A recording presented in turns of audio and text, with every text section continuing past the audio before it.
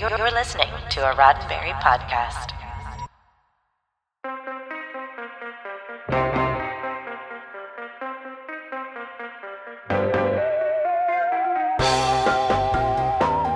September 8th, 0908. Maybe it's part of your PIN. Maybe you've won a bunch of pub quizzes with it. I'm Jessica Lynn Verdi, and this is your SciFi5, 5 minutes of science fiction history for September 8th. And of course, today is universally known as the day that Star Trek premiered on NBC. But is it the first day that Star Trek actually wound up in front of an audience outside of an NBC or Desilu boardroom? Time to rewind and find out. It was Labor Day in Cleveland, Ohio, in the Sheraton Cleveland Hotel attached to the iconic Terminal Tower. 850 science fiction fans were winding down the 24th Annual World Science Fiction Convention, also known as Worldcon. The week had already seen its fair share of memorable and amusing moments. There had been panels featuring Hal Clement, Roger Zelazny, James Blish, Jake L. Chalker, and even Ed Wood. There was the first of many mock insult sessions between Harlan Ellison and Isaac Asimov. A competing convention of veterans sent bagpipers through the hotel's hallways, prompting what may have been the first and only time when Worldcon fans complained to the management about noise. Frank Herbert's Dune tied for the Hugo for Best Novel with Roger Zelazny's And Call Me Conrad. Isaac Asimov, who was presenting the Hugos, was completely surprised when Harlan Ellison stole the microphone from him for the last award, a Hugo for Best All-Time Series, in order to present it to Asimov for his Foundation novels.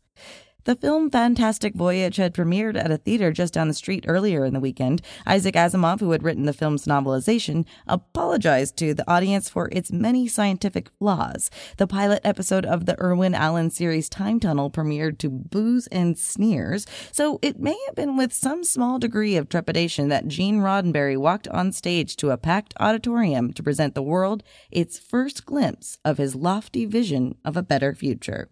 Gene had brought the official Star Trek pilot, the final print of Where No Man Has Gone Before, due to air in just 3 days on NBC. Harlan Ellison's attempt to show the pilot at WesterCon in San Diego over the 4th of July weekend ran into technical difficulties. As he was about to begin, a loud individual in the back distracted him.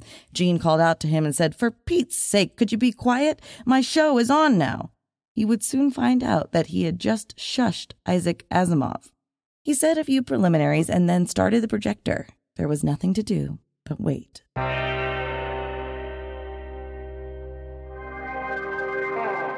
Gene was not exactly brimming with confidence on that day. The studio was still very unsure if the show was going to be a network success. The audience had just torn another upcoming TV show to shreds, and he had just inadvertently insulted one of the biggest names in science fiction.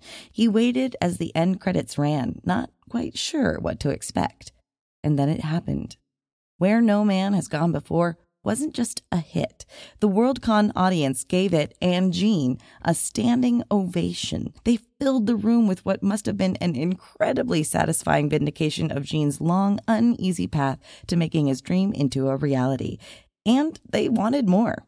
Luckily, Gene had more. He had also managed to bring along a black and white work print of The Cage, the original pilot that NBC had rejected for having too much thought and not enough action. And the Worldcon audience loved that one too. Gene stood and answered questions for as long as he could. There was other programming and he had definitely gone over his time, but nobody in the room seemed to mind at all. They just wanted to know more about the show they had just watched, and Gene was only too happy to tell them all about it. And so it began. 3 days later, NBC aired the first broadcast episode, The Man Trap, and the rest of the world came face to face with Kirk, Spock, McCoy, and the iconic starship Enterprise. But for those lucky enough to be at the 24th Worldcon, they got to bear witness to history. In a weekend full of amazing moments and science fiction legends, a new legend had begun. This has been 5 minutes of science fiction history, your daily SciFi5 for September 8th. SciFi5 is produced by Roddenberry Entertainment. Executive producer, Rod Roddenberry.